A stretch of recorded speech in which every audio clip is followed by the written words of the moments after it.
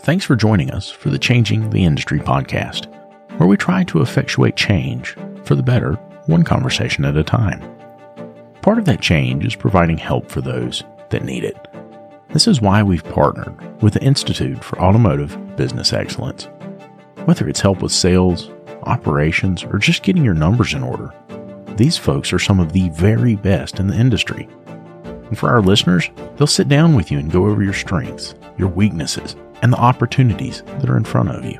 They'll create a customized plan for how to move forward, absolutely free. That's right, free.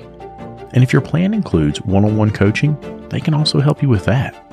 There's no hard sales pitch, no obligation, just honest help from honest people. So if that's something that you think could benefit you, make sure you click on the link in the show notes. And now, on to the show.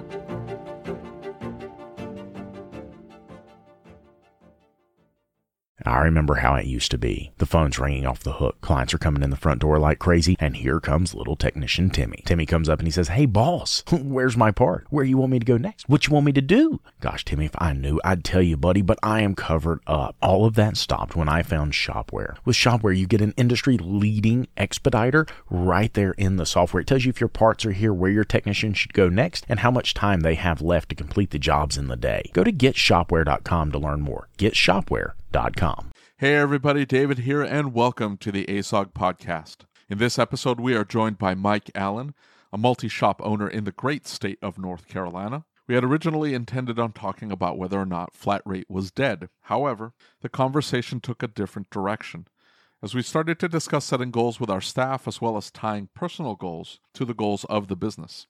We also talked about having difficult conversations with our staff as it relates to their personal lives, as well as whether or not we should be even getting involved. We eventually get to discuss flat rate, whether or not it's still a viable pay option, as well as whether or not it is a fair way to pay our staff.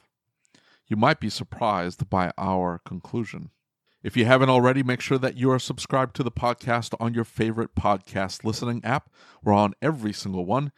If you're catching us on YouTube, please make sure that you subscribe to the channel. We're trying to hit a specific goal in subscribers, so please help us out. It won't cost you anything to hit that subscribe button. And with all that out of the way, here we go.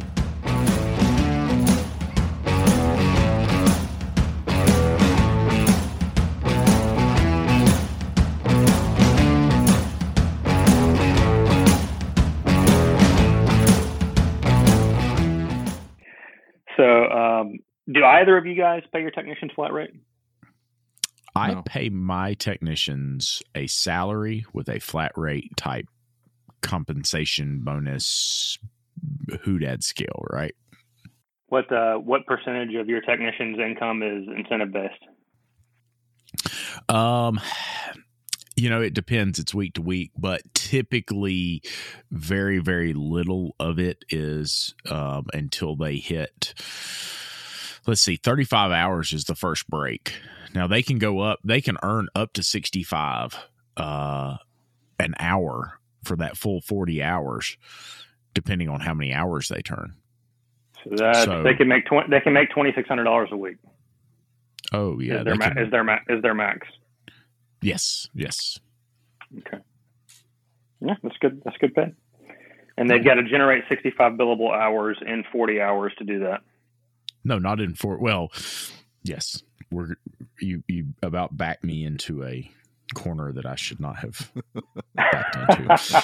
Yes, in 40 hours. In only 40 hours. Yes, 40 hours. Well, so that's a conversation that's happening at my shops right now. Actually, with my business partner and I, is I've got some dudes that are super money motivated, and they would work until 9 or 10 o'clock at night, 4 nights a week, if we would let them, because they want to get 100 hours. Right. But one, that's going to kill them eventually. They can't maintain that for long. And two, right. I mean, they need to go home and be with their family, or go do their hobbies, or go do whatever it is that they do outside of work. And so we're thinking about putting in place a maximum number of hours per week, whatever that number is, or just a rule that you got to go home by 5:30. We close at 5. I understand sometimes things stretch over a little bit, or you want to hang out and be social, but we got to stop working on cars and go have a life outside of work. at 5:30. Right. Yeah. Well, so we have a very kind of similar situation here. We will do what it takes to make sure, and we're not so much money motivated here. Most of the techs are really motivated to serve their customers and take care of their customers. And so we have an amazing staff here. And one of the things that we have really got to the point we're doing is that they are really killing it as far as process and flow and hours and making things happen the way that they need to happen. But I will not stand for them staying here all the time. I will not stand for them working day and night and on weekends, right? I will go in and tell them, hey, you've got a family. It's time to go home, right? It doesn't matter. It's a car. It'll be here. We're never, Rick said something to me years ago that's always kind of stood out. And he said, hey, when you run out of work at the shop, when you run out of things to do, the business is dead. You're done. You never run out. So you have to learn to enjoy life with tasks on your plate. You're not going to run out of things to do. You have to understand that.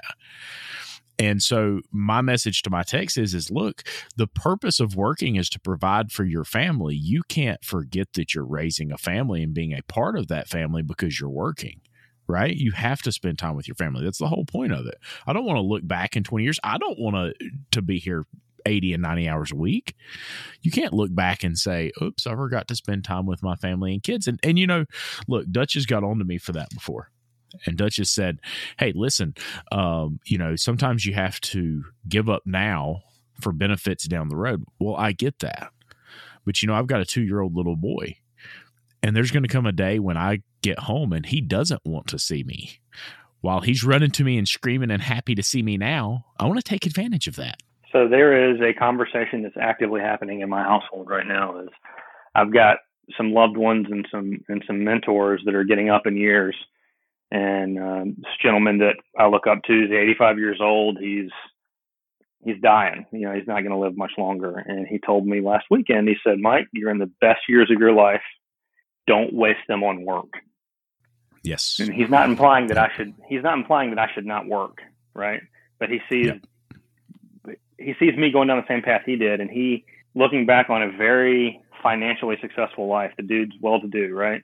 He doesn't have a good relationship. He doesn't have a good relationship with his kids because he wasn't there when they were kids. So I know this episode's not about work-life balance or about prioritization or family goal setting, but that's certainly a conversation that's happening in my family right now. Is how to strike that balance. Definitely. And see, that's the thing is that we're working. Lucas and I have been telling you about Parts Tech for a while now and how it gives you access to unlimited parts and tire vendors and direct integration with over 35 shop management systems. And now they've just launched a new referral program. All you have to do is open your Parts Tech account, go to My Shop, and click on the Rewards tab. There you'll find your referral URL, which you can share via email, text message, or on your social media. If your referral signs up for a new account and places 5 orders in the first 30 days, Parts Tech will send you a $100 gift card. That's it. Nothing else is needed. Your referrals can get you $100 just for using Parts Tech, which, by the way, is absolutely free to get started with. So if you're using Parts Tech already, start sharing that referral link. And if you haven't signed up for Parts Tech yet, what are you waiting for? Click on the link in the description or go to partstech.com/podcast. That's partstech.com/podcast.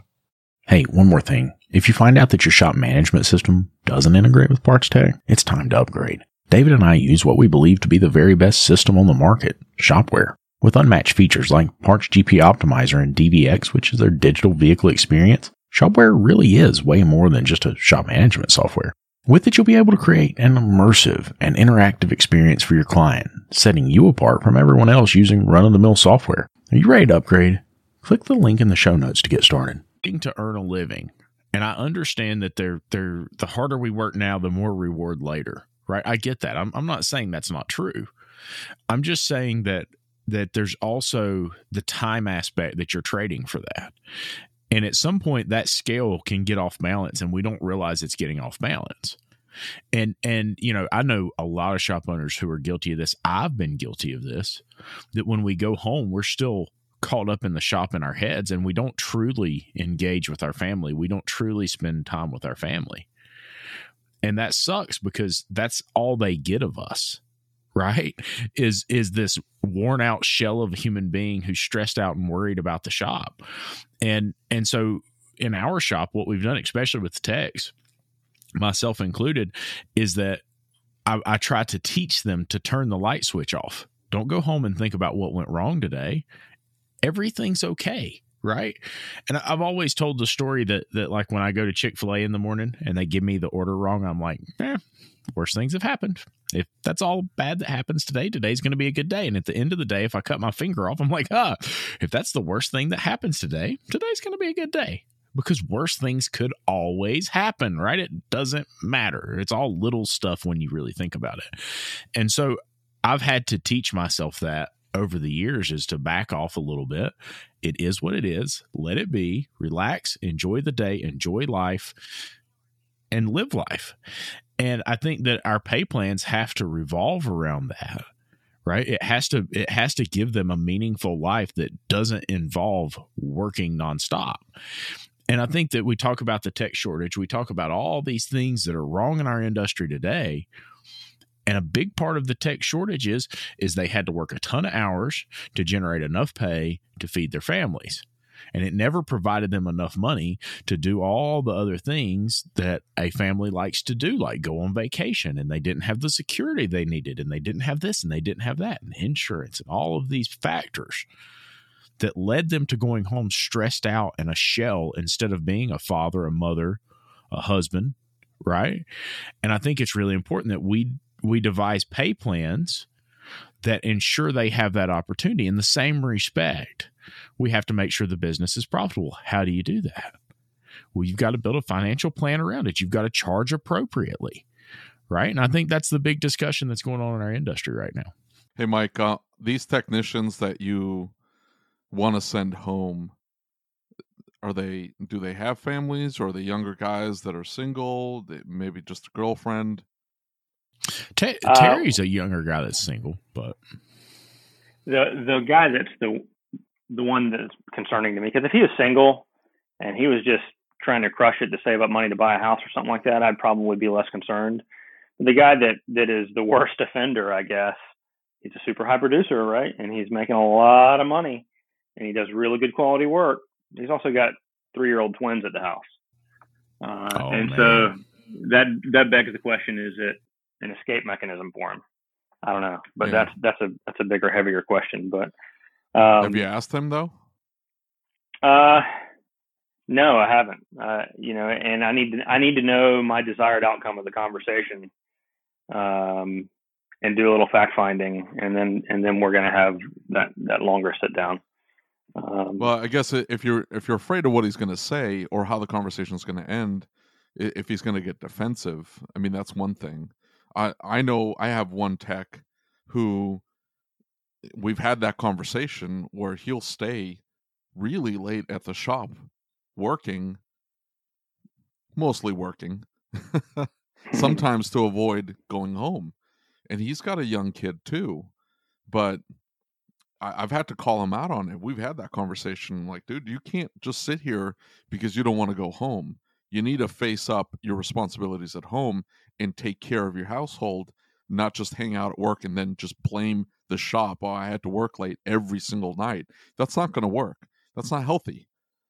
And so it's great if he's money motivated, but I would almost confront him about it. But I don't see that as a bad thing for somebody like Terry, who may not have a lot going on at home, who would otherwise go home and play video games or something like that, and he wants to stay and work an extra 20 hours a week and bang out some work.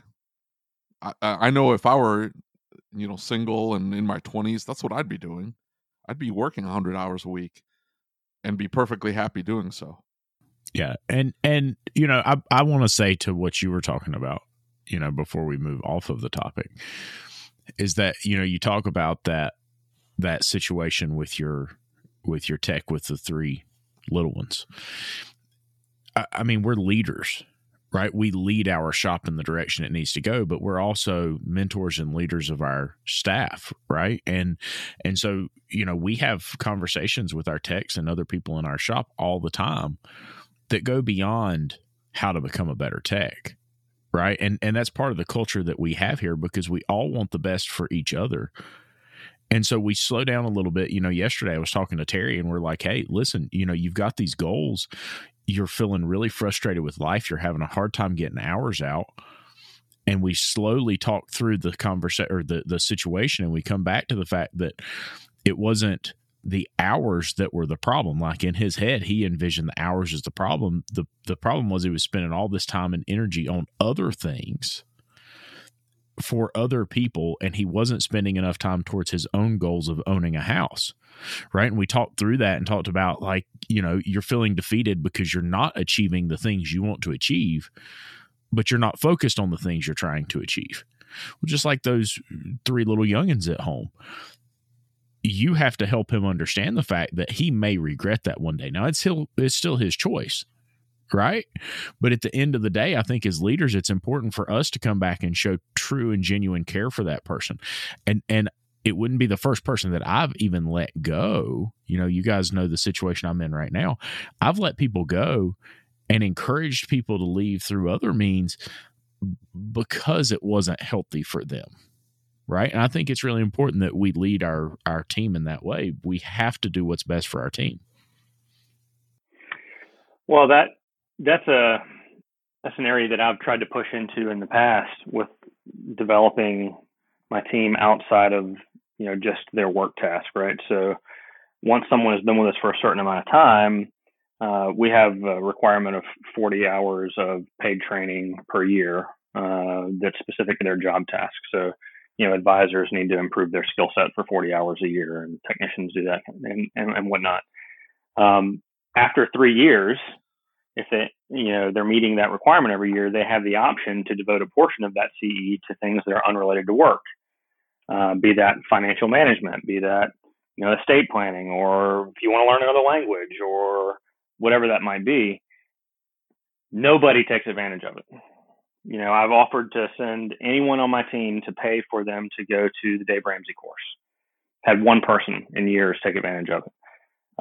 So is that maybe I'm not presenting it in a manner that they realize the value of it. But it's just like, if you have a retirement plan as one of your benefits and you've got match on that, that is one of the very best investments you can make, is at least maximize the company match, right? And it's like 50-50 people that take advantage of it. And maybe I'm failing to show them the power of compound interest or of planning ahead or whatever it might be. Well, here's the thing is I think that there's a large majority of human beings who go through life and they never set that goal or set that destination, and they never, set the pathway to it. Right. They just go through life, get a paycheck, go home and do what they do. Right. That's the extent of it. And I think that it's easy for us to see it from a different light because we're business owners. We're trying to achieve things. We've got this destination in mind and this plan and where we're going. And I think a lot of the people that we work with may not have that kind of thought process. I think if we start with them with their goals and where they're trying to go, and if they don't have any goals, right, exactly, that ends up being the most difficult thing. And you may not be familiar with this, Mike, but Lucas and I had a mastermind group, and we had several shop owners in the group, and we got into, Lucas had already stepped out of the group at this point, but we had gotten into a lot of just basic management skills with our people in the shop. And one of the things that we talked about was making sure that we understand our staff's personal goals, and then making sure that we tie the function or the work that they do in the shop to their personal goals. Because at the end of the day, people aren't working for the shop. They're not working to make the shop money. They're working for themselves. They're working to achieve their own personal goals. And so everybody went out and started having conversations with their staff about their personal goals. And I would say, like Lucas was saying, 80 or 90% of the staff had no idea. Yeah, they don't What ever would you think like in to terms of achieve? Yeah, what would you like to achieve with the money that you make here, or the skills that you're gaining here at the shop? What would you like to achieve with that? And no clue, just blank stares. And it was, I mean, and they're doing weekly sit down meetings with their staff, and it was just week after week after week. These people could not come up with anything.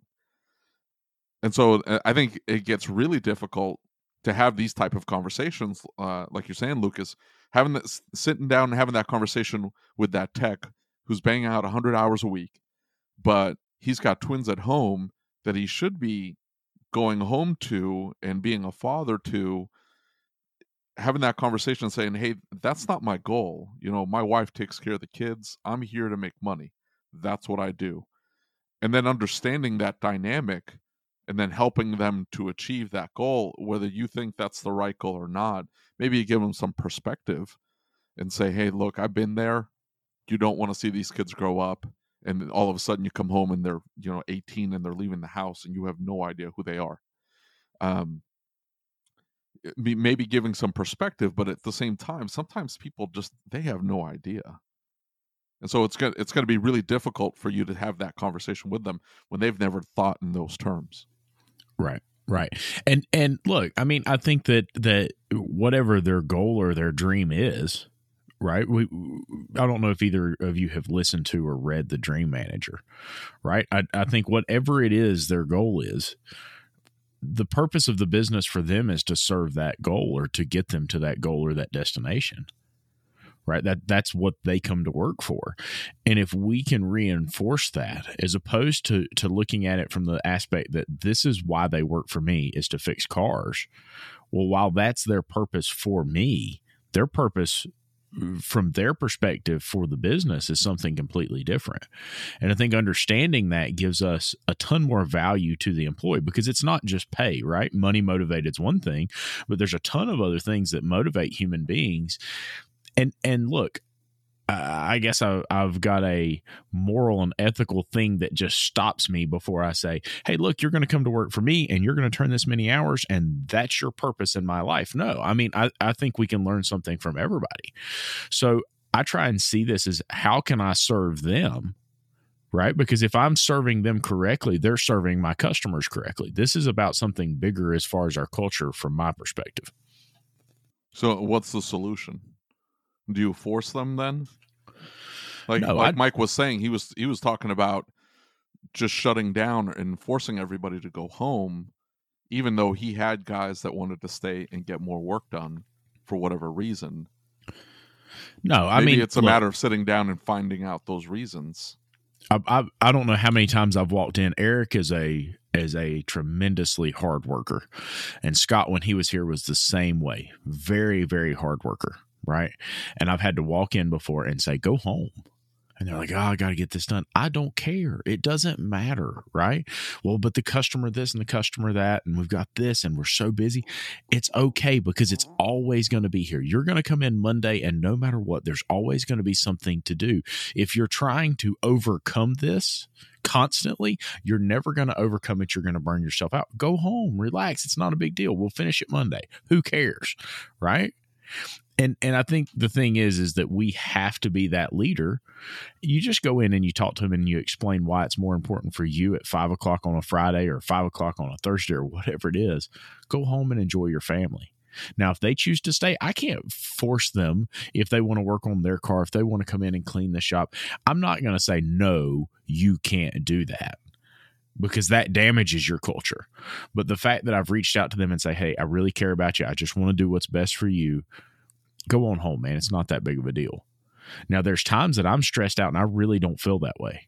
Let's be real. I mean, there are times that we've missed deadlines and we've got work piled up and people are going to be frustrated because we're dropping balls left and right. And I really don't feel like I can say, go home. You've got to go home, take care of your family. But guess what I do? I walk into the shop and say, guys, go home. It's all right. It's not a big deal. Right now, I might stay and work a little bit late, but and I've tried not to do that myself. I try and go home. When we had an advisor in here, and hopefully when we hire another advisor, I would go home at 4:30 and spend a few minutes with my family. When we started doing the podcast, I would leave at 4:00 so I got to see my kids before they went to bed. And so I think it's important to set priorities that are outside of work, and can't force them to do it, can't make them do it, but you should at least talk to them about it.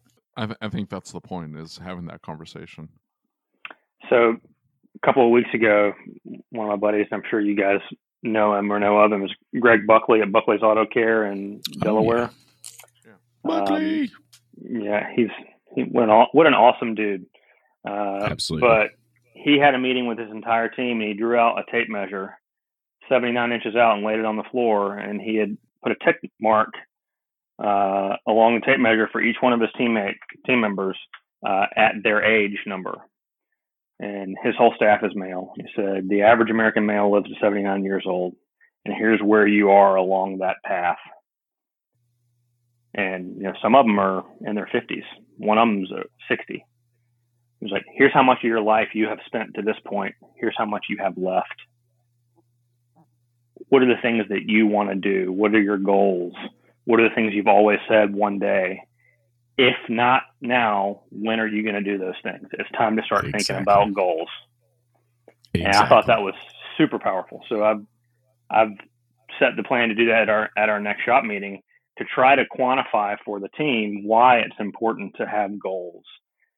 And they don't just have to be about work. They don't have to be about money. Maybe they're about traveling. Maybe they're about, I've always wanted that car. Well, what are you doing to get closer to having that car?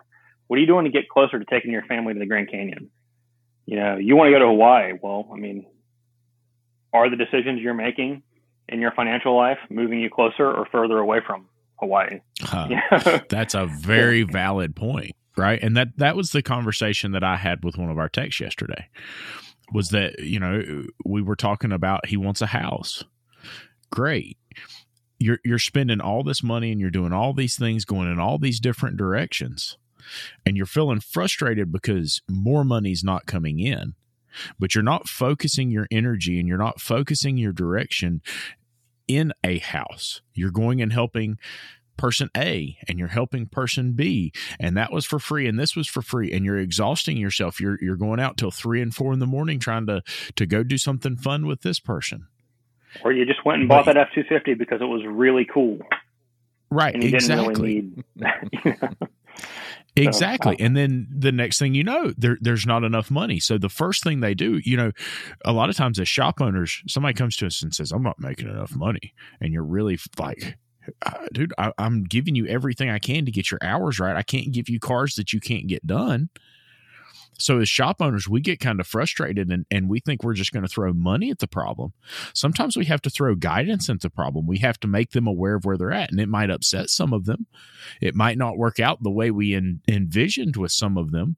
But if we don't at least stand out and say, hey, listen, I hear you saying that you're not getting enough hours and that's the problem. As you can see, we've got plenty of work in the shop. So help me understand why you don't think you're getting enough. Well, I'm just really tired at work. Okay, what are you doing when you get home? Well, I had to do this and I had to go out of town to do this and I had to do this. Okay, so what's your priority? Is it the money and efficiency in the shop to get you that money? Or is it going and doing those other things? Because you have to set your priorities.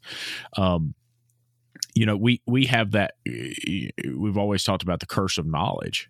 And we always think about ourselves and it's like, well, we know how much we paid for a part and we know how much time it takes to do something. So when we sell something, we've got that curse of knowledge and it worries us. Or, maybe it's that we're talking to a customer and we say, hey, listen, your mass airflow sensor is bad and it's not reading the proper grams per second and you need a mass airflow sensor. They don't understand what that device does. So we've limited ourselves with the curse of knowledge in that person understanding us. Well, it's the same situation with techs, right? We have the curse of knowledge that says we understand what it takes to get to where we want to go because we're running a business and we have to know the numbers to make our business successful. That doesn't mean that our staff is looking at the numbers and understanding their personal finances and what it takes for them to reach the goal that they want. Sometimes we have to be there to guide them to that if that's what they want. And I think that that's where we get to the point that as shop owners or employers, we're serving our employees at a different level. We must serve our staff, right? And then we build the culture that we've always wanted. Maybe. This went off in a completely different direction, Mike. I'm sorry. This is Lucas's fault. Yeah, why is it my fault? Because it always is. Oh, well, that's a good point. Okay, you're right. So, speaking of money, I had a shop owner tell me that one of his technicians, who's very well compensated, and he asked, "Is X amount of dollars enough? Am I underpaying this person?" And we started talking about it, and it turns out the guy just keeps asking for more money because he's terrible at managing his finances, and so he wants to do all these things that are well beyond his means, and rather than saving up or just being very disciplined about what he's spending his money on so he can get all those things that he wants, because he makes plenty of money, he blows his money on stupid stuff. And then when he runs out of cash, but he still wants to go do these other things, he starts to get upset with the shop owner, telling the shop owner, "Hey, you don't pay me enough. You simply don't pay me enough." So what does the shop owner do? What the shop owner did initially was give him a raise. Hey, you've been working really hard. I'm going to go ahead and give you a raise. But what that ends up lasting maybe a week or two. And then what do you think ends up happening? Parkinson's law kicks in, and all of a sudden that money dries up. I need more money. I need more money. It's not a function of how much they make. It's entirely what's their goals, what are they trying to achieve with that money, and like you said, Lucas, coming up with a plan, helping them come up with a plan to hit those goals, to achieve those things that they want to do, whatever that happens to be. But you have to have the conversation on a continuous basis as well, because trust me, having the conversation once will work for a little while, just like giving that pay raise. But if you don't have that conversation on a continuous basis, they forget. And it goes back to, it ends up being muscle memory. They go back to what they were doing before. And all of a sudden, hey, I'm still not making enough money. It's like, whoa, what happened to the savings plan? What happened to putting this money away for that? What happened to reaching this goal first? They've forgotten about it.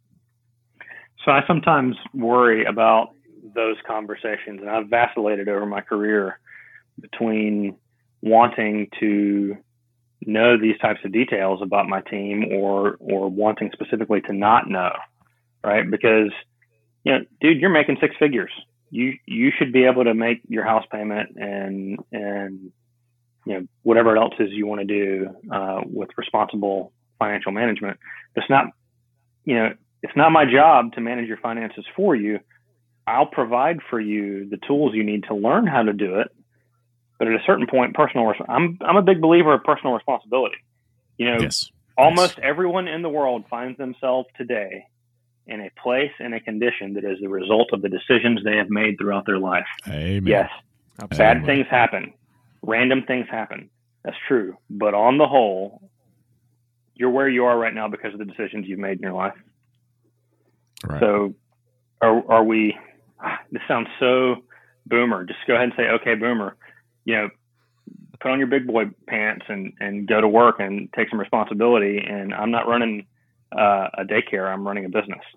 And that's totally not the way to interact with people today. I know that, but that's my default when I start getting, flush with emotion about things. So, right. Well, I mean, look, here's the deal is that at the end of the day, when we get into these situations with staff members, right, where they're not happy with where we're at. I mean, look, I think as business owners, we have a responsibility to make sure that we're providing a living wage, right? I think that's really important. I think that is something that we owe. Based on the value they bring to the company. Yes. Oh, of course. Absolutely. Okay. Well, make that caveat, because that living wage phrase gets thrown out there. Yeah. So, but really, is there anyone? I mean, I'm sure there are, but on the whole, are there many members of the ASOG group that aren't paying well? If you're a halfway capable technician, if you're a halfway capable service advisor, you should be making a good living. Yeah. I mean, look, when someone first comes into ASOG or first comes into IGONC or first comes into, one of the other groups out there, initially, I think a lot are coming in and they're struggling. They're having a hard time. Things aren't going the way they envisioned in the shop. And they start asking about, hey, what's everybody paying? I can't find any techs. And you find out they were paying $15 an hour, or you find out they were paying, $18 an hour flat rate. And they had really poor performance as far as techs went. And so I think this is a really important conversation to have. Yeah.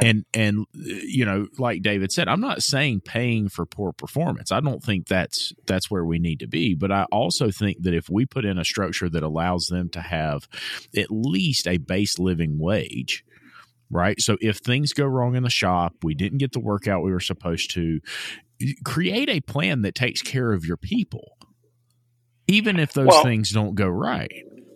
So, flat rate, for it to be a fair plan, for it to be a viable type of pay plan, it requires the business owner to do at least two things right. First is they have to supply cars to the bay, right? Yes. And second is they have to be able to sell the service that is needed, or have advisors that are able to sell the service that is needed. Without those two things, then flat rate is not fair, right? So I base all of my feelings about flat rate on the assumption that the business owner is providing cars and the means to sell the service that's needed. Because without those two, then you've got bigger problems to worry about. Right. And I absolutely agree. But so let's envision kind of where I was when I started trying to come into the business and say, let's make things work like they're supposed to, right? I wasn't doing those things. So it was really, really scary for me, this idea of coming in and saying, you know what, I'm going to give them 40 hours and I'm going to pay for X number of dollars an hour for 40 hours no matter what. I'm going to give them a base. Right. Well, that for me, because I wasn't financially where I should have been, was a little bit scary. But that was the pathway that we used to get to where we had the good people in the door that could help us grow the business to the degree it's grown to now. Right. If I hadn't taken that gamble and reached out and offered some of that, I never would have found these amazing techs we have right now. I would have never been able to take care of them the way they should have been taken care of. And there would never have been enough incentive to move from a shop that was straight flat rate to this shop. Right. Well, and I'm not opposed to a short term guaranteed minimum, right? So that they can come in and know that they have the chance to learn, make sure that I wasn't blowing smoke, telling them about our car count or our service advisor's close ratio or hours per hour or whatever those numbers are. And hopefully they're asking what those numbers are in the interview process, right? But, if, Lucas, I'm going to go on a limb and say if the technicians you have weren't producing in a manner to easily outpace your guaranteed minimum, they wouldn't be your technician for long. Exactly. So if that's the case, why do you need the minimum beyond the first 90 days so that they can get their feet wet and learn what you're about? Well, so here's my thing, right, is that it is a security blanket for them. It gives them confidence. They know Lucas is not going to let something happen to me. He's going to be here to take care of me, right? Now, obviously, they know that I have minimum levels of acceptable performance. And there are situations where I know that we weren't above those minimum levels because of something that happened that wasn't their fault, they couldn't control. And I like giving them that safety net, that if something fails, something goes wrong, they're still taken care of no matter what. So I enjoy that ability to say, hey, listen, I'm going to make sure you're okay. I think you take that minimum away, right? Or that safety net away, and guys start to feel a little more nervous about it. They're more focused on what if. Whereas if we have the safety net, they're more focused on trying to go up, right? Now, you're right. My guys here, I don't have to worry about that anymore. But I promise you that if I had gone to them and said when we were trying to hire somebody, now for 90 days, you're going to have this safety net, and then that safety net's going to disappear. Gosh, I mean, I feel like I know that my guys may not have been as receptive to the position at that point in time if we had done that. Does that make sense? Well, and like anything in the world, it's the presentation, right? It's, of course. Hey, John, I'm gonna, you've got all the skills that I'm looking for, and you're what I need on this team, and I think that you're going to be a great addition, and you're going to love it here. I understand it's a big risk, and there's a lot of unknowns, and I want to give you the safety and security of being able to try us out. So for the first 90 days, I'm going to guarantee you $1,500 a week, or whatever that number is, depending upon your market and the skill set of the guy, right? Now, I'm going to give you the greater of this minimum, X dollars, or what you produce. And I'm going to pay you $40 an hour flat rate, or whatever that number is in your market. And let's be frank, you're not going to be happy if you just earn that minimum. And I'm not going to be happy either. But I believe that you're going to blow that out of the water. And I'm going to guarantee you at least 4 cars a day, right? And if you follow our processes and our procedures and you do a comprehensive DVI, we're going to estimate everything and present everything. And my service advisors are rock stars. If you follow all that, you're never going to have to worry about that minimum. Neither am I, right? It's the same conversation, right? Except I agree, but the problem is that we've got more and more technicians, right? And you look in any tech board, more and more technicians are getting to the point, and it's a widely known thing. Hey, flat rate's a joke. We shouldn't be working for flat rate. We should stand up against flat rate. And you're seeing it more and more in the technician boards. So I think if we continue to pay that way, eventually we back ourselves into a corner where less and less people, we're pulling from a smaller pool of technicians at that point who are willing to do that. Now, your extremely good technicians are most likely in that pool, right? Oh, yeah. They want to be in that pool because they know on flat rate, hey, I can turn some hours, I can do really well. But it also limits you to being able to grow a technician, right? Because we all want to go out and find that great A technician or that great B technician that can really turn the hours. In some cases, we're going to have to get to the point where we're growing technicians, right? And I think we look at that like the apprenticeship positions. We have to start somewhere. We have to get them started somewhere, but it can't always be on flat rate. Well, and I agree. There are always going to be exceptions to flat rate. I mean, general service guys, apprenticeships, I don't think those are flat rate positions. That's a different job, you know? Right. Yeah, definitely. But I know a lot of shop owners who are trying really, really hard to bring somebody like that in and pay them flat rate. And, you bring this new guy in that's never worked in a shop and you're like, gosh, you only turned 4 hours today. Well, you're only getting paid for 4 hours, and it just doesn't work for them. Well, that's a shop owner problem. That's not a pay plan problem. Oh, I agree. Yeah. But that's my point. Is that this is usually a shop owner problem. This pay plan, the reason it doesn't work is usually the shop owner's fault, right? When we talk about why we talk about what the technician's being paid in the back and the hours they're turning. How many shop owners do we all know that have come through ASOG or come to an IGONC meeting? Maybe they come to ASTE and they say, my guys just can't turn more than 4 hours a day. But they weren't putting the right hours on the ticket, right? It didn't have anything to do with the tech. It wasn't the tech's fault. Or they give away diagnostic time, or right. They didn't have the parts, or they had the wrong parts, and it can all go back to that. I think 90% of the issues we see with build hours in the shop come back to the front counter.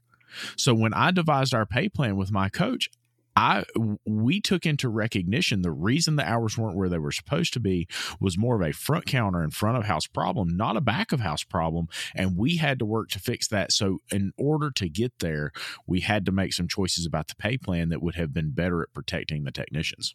And that's what the technicians on the boards don't understand. Well, the technicians they on the board all want a salary and say that they're going to. I mean, no. That's the problem, though. That's the problem, though, because I guarantee you, if you send me a hardcore flat, I pay my guy's salary, and we have a lot of stuff that goes sideways, and I understand my deficiencies as a service advisor or as expediter. I understand my deficiencies as a service advisor and as an expediter. And so if you send me a flat rate guy, he's going to see how much space I have, my car count, and he's going to know he's not going to make as much money here as he would at a different shop that will give him maybe 3 or 4 bays to move around, packs the shop with cars all the time, however they do it. And he'll know that if he goes to that shop, he's going to make a ton of money because he can turn some hours. But if he comes here, he's going to be like, I'm going to have one lift, maybe a mid-rise lift for a more difficult, longer-term project. And, there's only so many cars per day. And if the job turns sideways, I got to push the car out of the bay. This isn't going to work. And so a lot of the efficacy in flat rate is a function of the personality of the shop. And so a flat rate guy doesn't necessarily want salary. They want an opportunity because they understand their skill set. So they're going to see my shop and go, no, thank you, I'm going to move on. Where another technician might come along and go, it's whatever, and would prefer the security of having a set amount of dollars coming in every single week. And they don't mind dealing with the rust, and they don't mind dealing with harder diag, and they don't mind dealing with some of the other BS that we deal with here at this shop, because they understand it's either that or I have to go to a flat rate type of shop. But I don't think there's anything wrong with going either direction. Yeah, I agree. I mean, so what everybody has to do is you have to design and implement a compensation package that is right for your clients, it's right for your team, and it's right for your business. And that's different for everybody. I mean, what's right for an electrical specialist that's working out of 2 bays is not the same thing as what's right for, the guy who just moved into the old Sears Auto Center with 18 bays. They're different operations with different goals. But I can tell you, I can count on 2 hands the number of highly skilled, highly efficient technicians that I've ever met that aren't on primarily incentive-based compensation packages. And I can count on 1 hand the number of those guys that were pure salary. Almost all, I'm not talking about guys that work on Lambos or guys that work on really old classics or whatever else, but general service, high-level technicians, those guys want to be incentivized based on performance. And another thing is, they want to be able to understand and know their pay plan easily.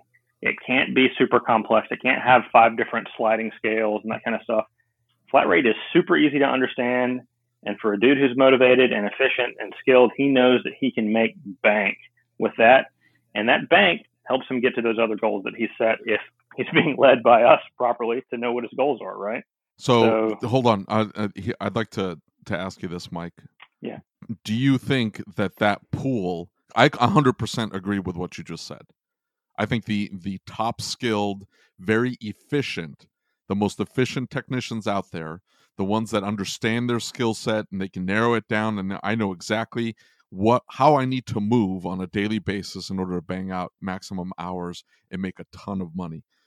And they don't want to work at a shop like mine. They want to work at the shop that moved into the old Sears Center with 18 bays. They want to have 3 or 4 bays to themselves because they know how to work it and make a ton of money. Do you find that pool of available technicians that are like that getting smaller and smaller? Not yet. I find that the talking heads in our industry are saying that it is, and maybe it just hasn't gotten to my market yet. I'm in Central North Carolina. It's a great place to live. People are moving here in droves. Maybe it's just not hit here yet. But in my experience, it's the total package, right? They don't come to us or to anywhere just for the pay plan only. What are the other benefits? What's the culture like? What's the facility like? Is it air conditioned, right? All of these things play into the decision-making process. So we're talking about one facet of a nuanced, complex decision. But no, I don't find that the pool is getting thin yet, as long as you're paying properly. And that might be another thing. Flat rate is a train wreck if you're paying dudes $20 an hour. At least it is in my area. For sure. Yes. Yeah. But if you're 35, 40, 45, you can get some really strong operators, right?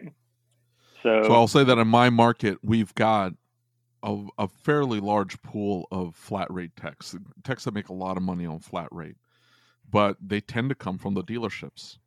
And pulling them out of a dealership, I'm thinking of one guy in particular. I talked to him. He was making, 6 figures at the Nissan dealership.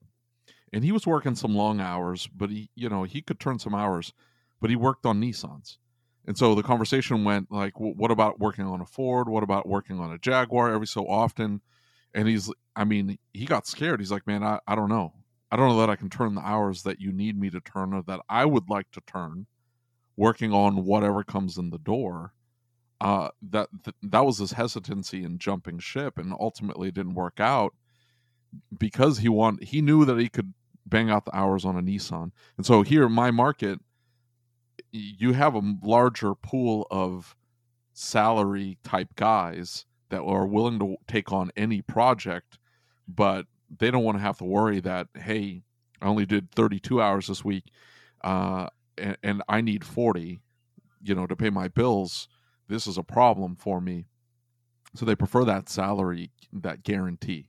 Well, I would prefer a guaranteed salary also, but I've made the value judgment that I want to take the risk of owning a business in exchange for the reward that I believe I can earn, right? So it's a meritocracy. The world is a meritocracy. Are you gonna be willing to take that risk for the high reward, or are you gonna sit on the bench? That's such a terrible cliche. I'm sorry. So my question is are your shops full of technicians right now? Are you full up on technicians? I will be on the 16th when a dude who moves his box in that is working his notice right now. Okay. Right. And so you've talked to them. You pay straight flat rate. You've talked to the techs. You've got a feel for it. How do they feel about it? What are their thoughts? Have you had anybody complain? Have you had anybody say anything negative about flat rate?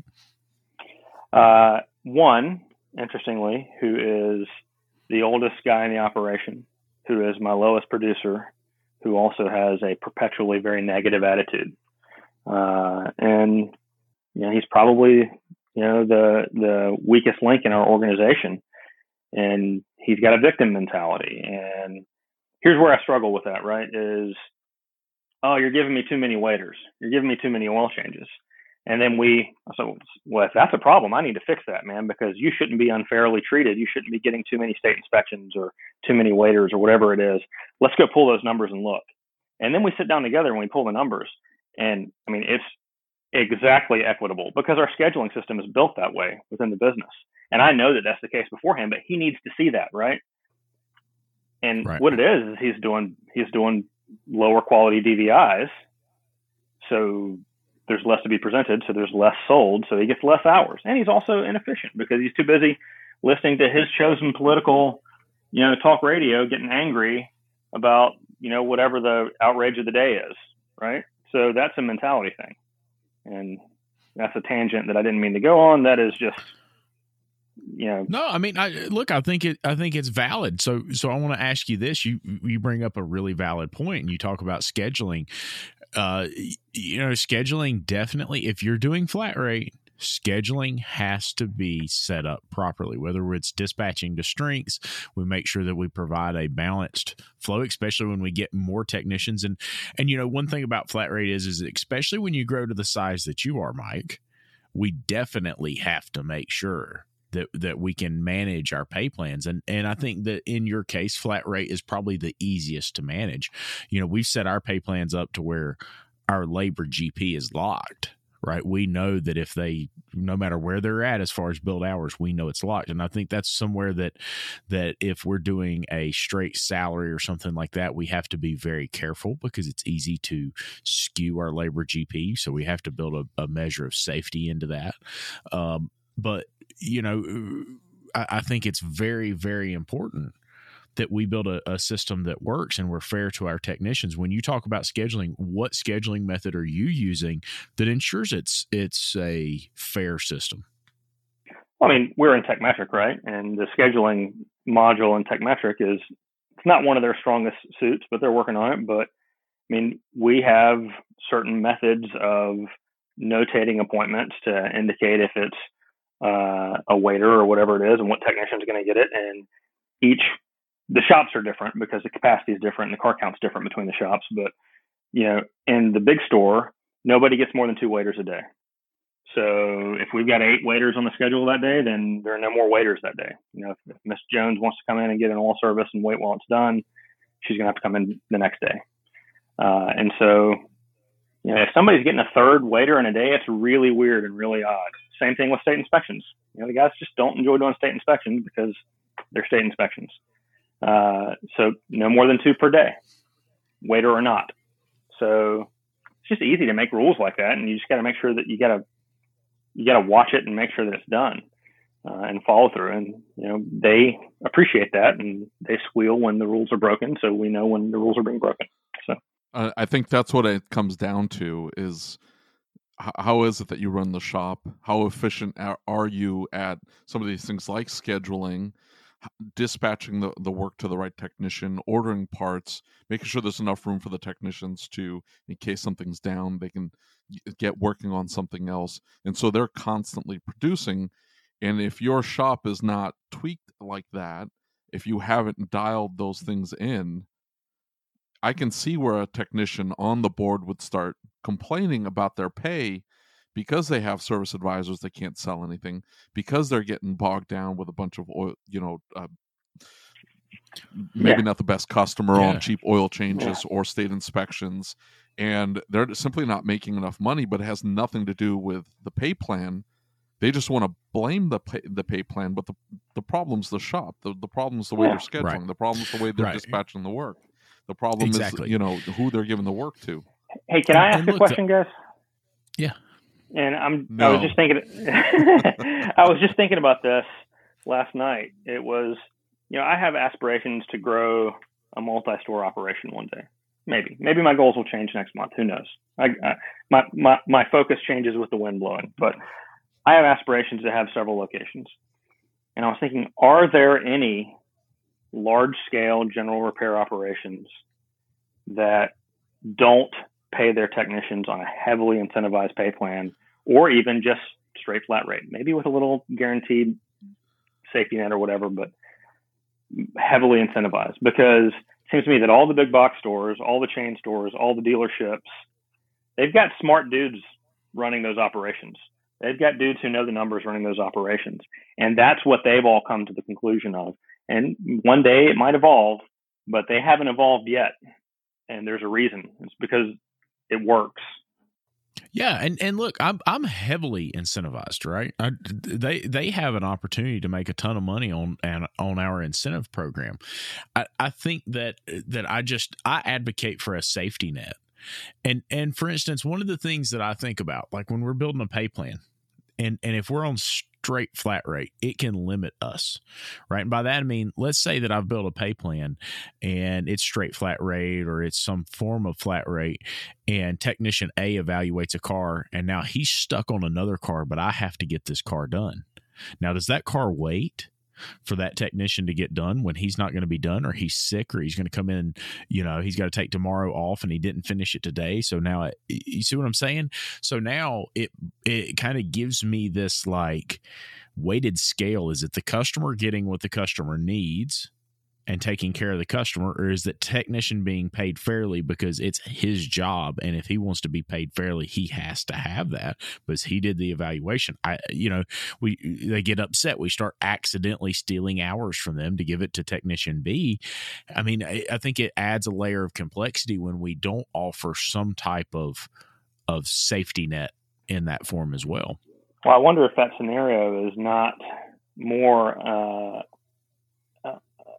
an indicator of failing to manage client expectations and communicating clearly. That sounds like a situation where you've overpromised and underdelivered. If Miss Jones says if Miss Jones drops a car off at lunch on Thursday and says, I've got to have this back Friday morning, and Tommy is off on Friday, probably doesn't need to be dispatched to Tommy, right? Oh, absolutely. Absolutely. But you have to look at this from my perspective. I'm a smaller shop. I've got 2 technicians. I've got a GS tech, but I've got 2 technicians and a GS, right? Mm-hmm. So the point is I get into a situation, we only have 2.5 bays. I get into a situation where it's just not possible to manipulate and move that the way it needs to go. It just is what it is in our current situation. Obviously, we're fixing that, but it leads a layer of complexity there that is difficult to overcome in some cases. Yeah. That was Mike's point, though. Look at the larger operations. His name's Mike Allen for a reason.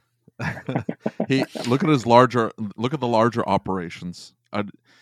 I think you're correct, Mike, in saying that if you want to scale and you want to be, if you want to get to the size of a Firestone, even if it's just regionally, if you want to own 6, 7, 8, 10 stores, I think you have to pay a flat rate.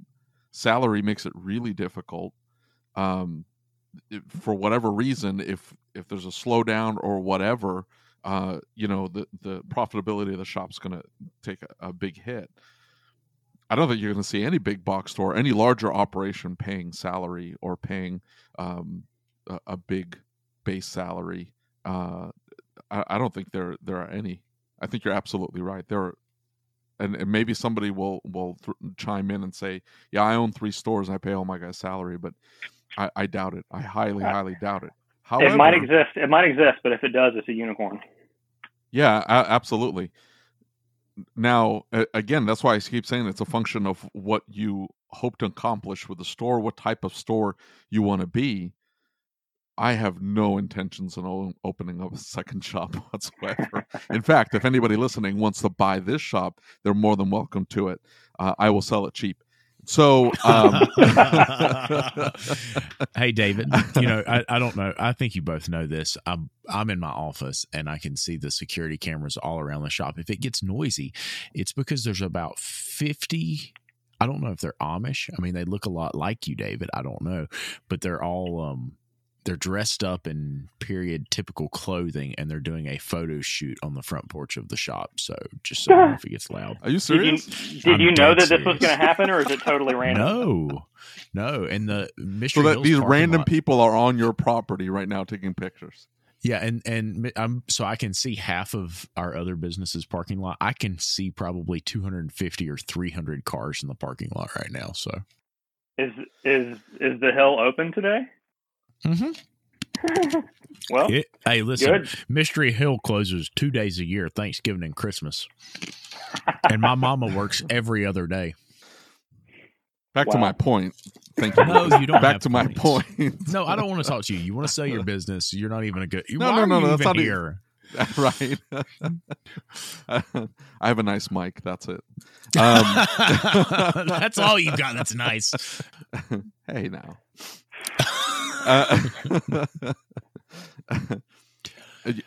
I'll tell this story. I had a lady call me, and she had broken down by a Big O tire, and I don't know if you guys have Big O's out there, but huge chain. She had broken down by a Big O tire. I think the water pump had locked up, thrown the belt, and so she coasted into the Big O tire, and they look at it and they're like, "Hey, we're gonna have to pull the timing belt. You need a water pump and you need a new drive belt because this water pump's completely locked up." And she said, "Okay, well, go ahead and do it. I'm already here, right? Let's get this knocked out." And the car sat there for like 3 days, and she kept calling and saying, "Hey, what's going on with my car?" And they're like, "Well, we had to get this special tool." And there's a special tool that you slip over the cam gears to hold them in place, and they have to be, in a certain position, and the tool holds them in that position while you're swapping out the timing belt. And she's like, "Okay, well, that's fine." The tools available around here, like you can just walk into the tool store and buy it. They're fairly inexpensive, but they told her that it was a very expensive, fancy tool that they had to special order. So a couple more days go by, and they finally admit to her that, hey, the guy that does the timing belts, he got hurt and he's going to be off work for a while longer. And so we're not going to be able to get this job done for you, but we're so sorry. We're going to have to tow it to another shop. And though she called us, and of course we were like, "Yeah, sure, bring it down." And so we put the timing belt and all that done or got all that done for her. But in my mind, I just couldn't do that. I couldn't be that shop. Now, I guarantee you that Big O makes way more money than I do. I mean, it's not even close, right? But I don't know that I could have that conversation with the customer. I don't know that I could say, "Hey, the one guy that I have that does timing belts, because everybody else is doing steering and suspension work or just doing tires or whatever, my one timing belt guy, he's gone. I can't help you. I need to tow this to somebody else who can do the work. I don't know, that in my view, in my mind, when I think of a quote unquote flat rate shop, and I'm not saying that's how your shops are, Mike, but I think of a flat Nothing rate but tire shop, dudes. that's all tire guys. That's no, that they do way more than tires, and they're doing steering and suspension, and they're doing water pumps and things like that. But they're the skill set of their guys are very specific. This guy can do gaskets, this guy can do this guy, and they've tailored the business in a way to maximize the profitability of that skill set of those guys. And so they flood the shop with car count, and they're able to make a ton of money. While my guys here, they have to do everything. They have to do the oil changes, they have to do the tires, they have to do the alignment. It's whoever is available gets the next car. And even if one guy will inspect it, the other guy has to fix it. It's whatever. It's a lot more loosey goosey. I guess that's the point. And I'm okay with that. Well, and that's a factor of the business that you want to have in place. Like what they've done is they're following, the EMF method, right? They wrote the procedures and the processes. They designed the job descriptions, and they've hired the lowest possible skill set to fill the needs of each position, because that controls expenses. And that's what, that's what Gerber says in EMF is, once you've got the book written on how to do, Mike's auto repair, then fill it with the lowest level skill possible. And I'm not sure that I'm comfortable with that, but that's the way big chains become big chains. That's for sure. Yeah. So you're in your mind, or I guess in your goal setting, because you have 2 shops now, you want to grow it to, say, whatever the number happens to be. Mm-hmm. How are you going to? Because you said it yourself. I don't know that I could do that, or I don't know that I believe in that. So, I mean, how are you going to deal with that? Well, and what I think I will do to deal with that, and what I actually do, I don't know. But what I think will be the case is I need to have 1 or 2 highly skilled, do-it-all, true to goodness ATECs per location, and then probably the rest of the shop's going to be built out with GS and BTECs, right? And it depends on the size of the operation, but I think you need 1 guy there. Maybe that's what Big O has, and that 1 guy pulled us back out. The water pump dude pulled us back out. Maybe he's truly an ATEC. I don't know, but I think it's not realistic if your goals are to be a multi-shop operator to fill your shop with master techs, because that was one of my bragging points when I was one location for a long time, was every man in this building is a master technician. And it's really hard to maintain that level. So, for sure. Well, look, and I think you said something really important a few minutes ago, and you said you've got to strategize your business, or you've got to design your business around, or your pay plan around your business goals, or the type of business you operate. So many shop owners don't do that. Right? They come in and say, I'm just going to give you flat rate. You have to think we're in a group of shop owners that really takes things to the next level. A lot of the shop owners who are listening to this, a lot of the shop owners who are coming into ASOG or whatever group they're going into, listen, they're just now starting to figure out this doesn't work. Right? Whatever it is, but they're not planning the pay plan around the business design and the way they want the business to operate.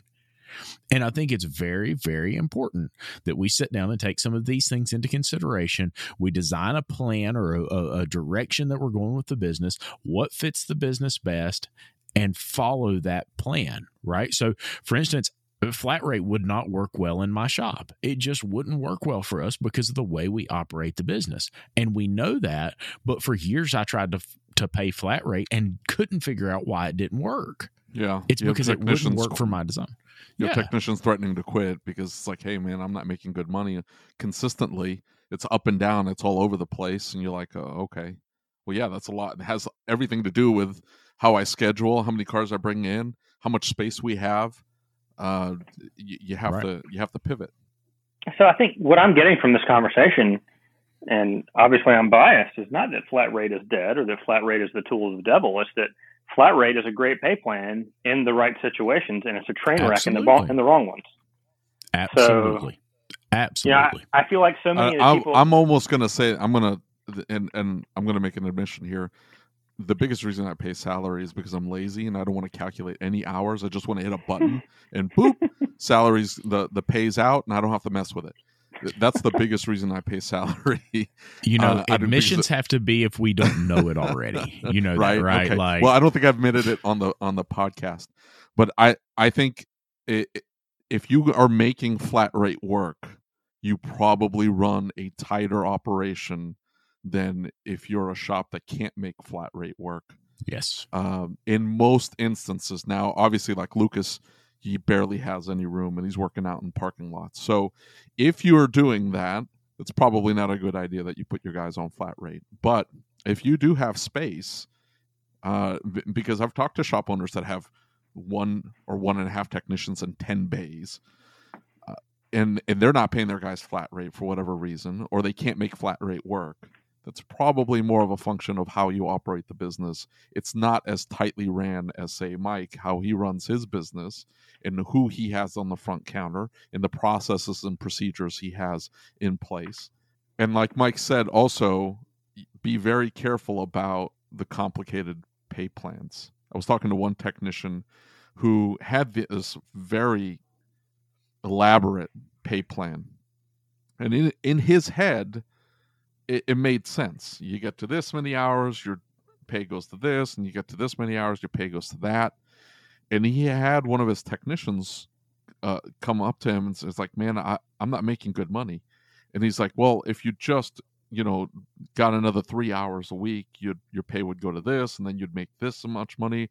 And he's like, man, I just don't understand it. I don't get it.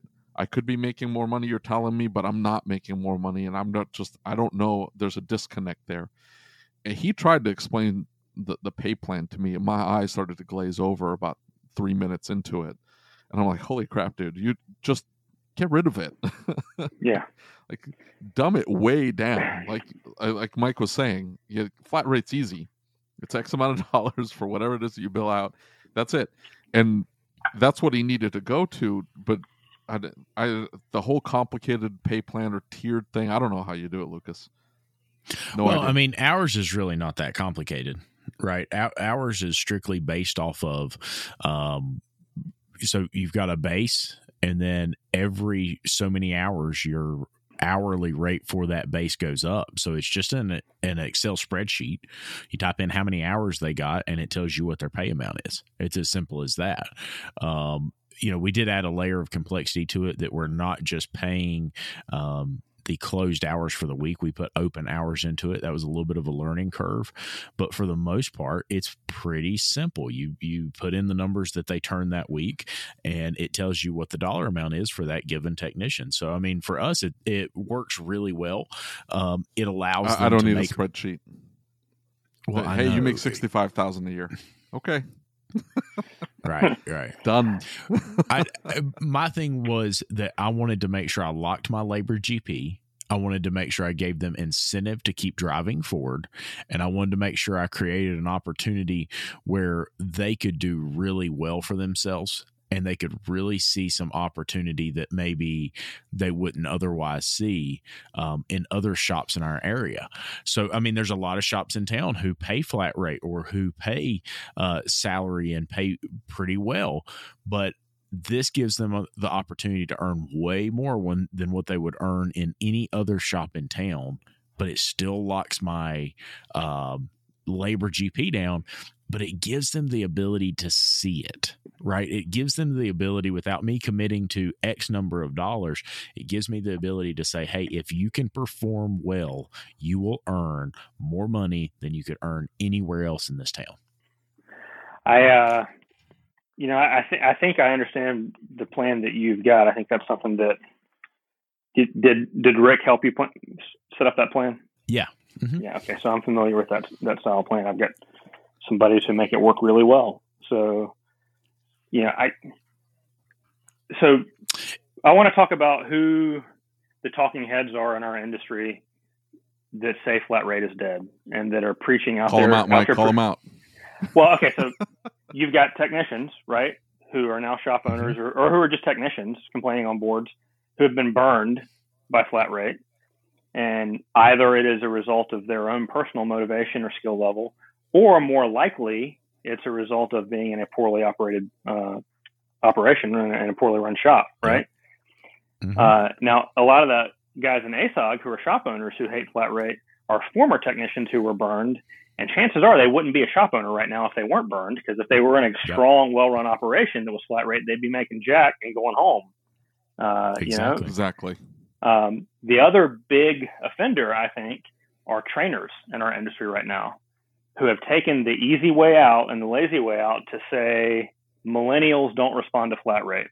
And anyone who is lazy enough to paint an entire generation with a broad brush loses credibility with me, because anything that is complex deserves nuanced analysis. And entire generations, especially the millennial generation, is a complex group of people. And the best technicians I have right now that are crushing it on flat rate are millennials. Absolutely. So it's almost like you have to treat everybody like an individual. Oh, who would have thunk it? I know. What a novel concept. What were we thinking? Except for the 150 Amish people on your front porch. I know, God almighty. And now they're dancing to Instagram videos, or they're I don't know if it's TikTok. I don't know what the hell's going on out here, but I mean, they're jumping up and down and the porch is making noise. And I'm like, I'm starting to go say something, but part of them are little kids. And I'm like, they might be related to David, and then I'm going to feel really bad. And I'm going to go out on a limb and say that the Amish aren't big on TikTok. They're doing, maybe they're just dressed up as Amish. You know what? That's what happened to David. He dressed up as an Amish person. I'm sorry to get on my anyway, soapbox back to trainers. the trainers. Sorry, back to the trainers. Well, look, this is a soapbox item for me, because there are some world-class trainers and coaches out there, and my family, the trajectory of my family and its future has changed because of automotive trainers.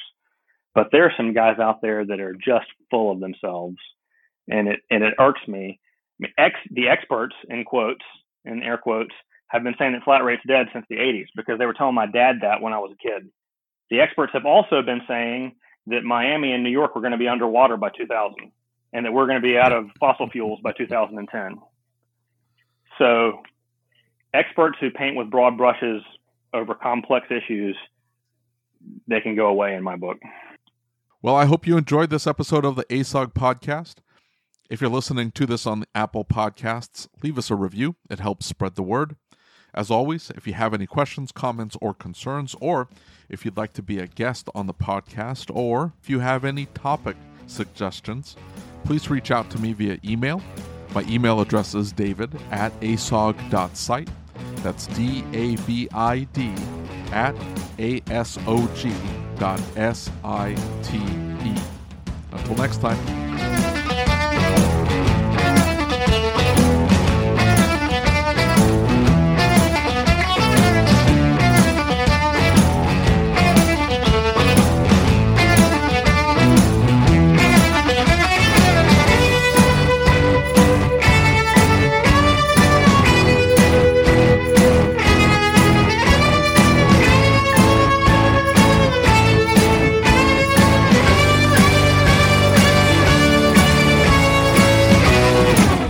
I hope you enjoyed this episode of the ASOG podcast.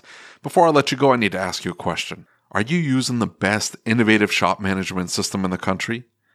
If you doubt that you are, why are you making your life harder? Shopware stays one step ahead of everyone else by bringing a clean, easy-to-use program unlike anything else on the market. Go to getshopware.com and see what I mean today.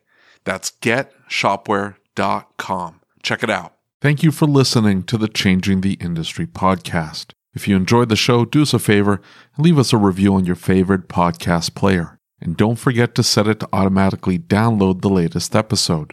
Our efforts with this podcast, the YouTube channel, and the Facebook group wouldn't be possible without the support of our awesome sponsors. So please take a moment, check them out by clicking on the links in the show notes.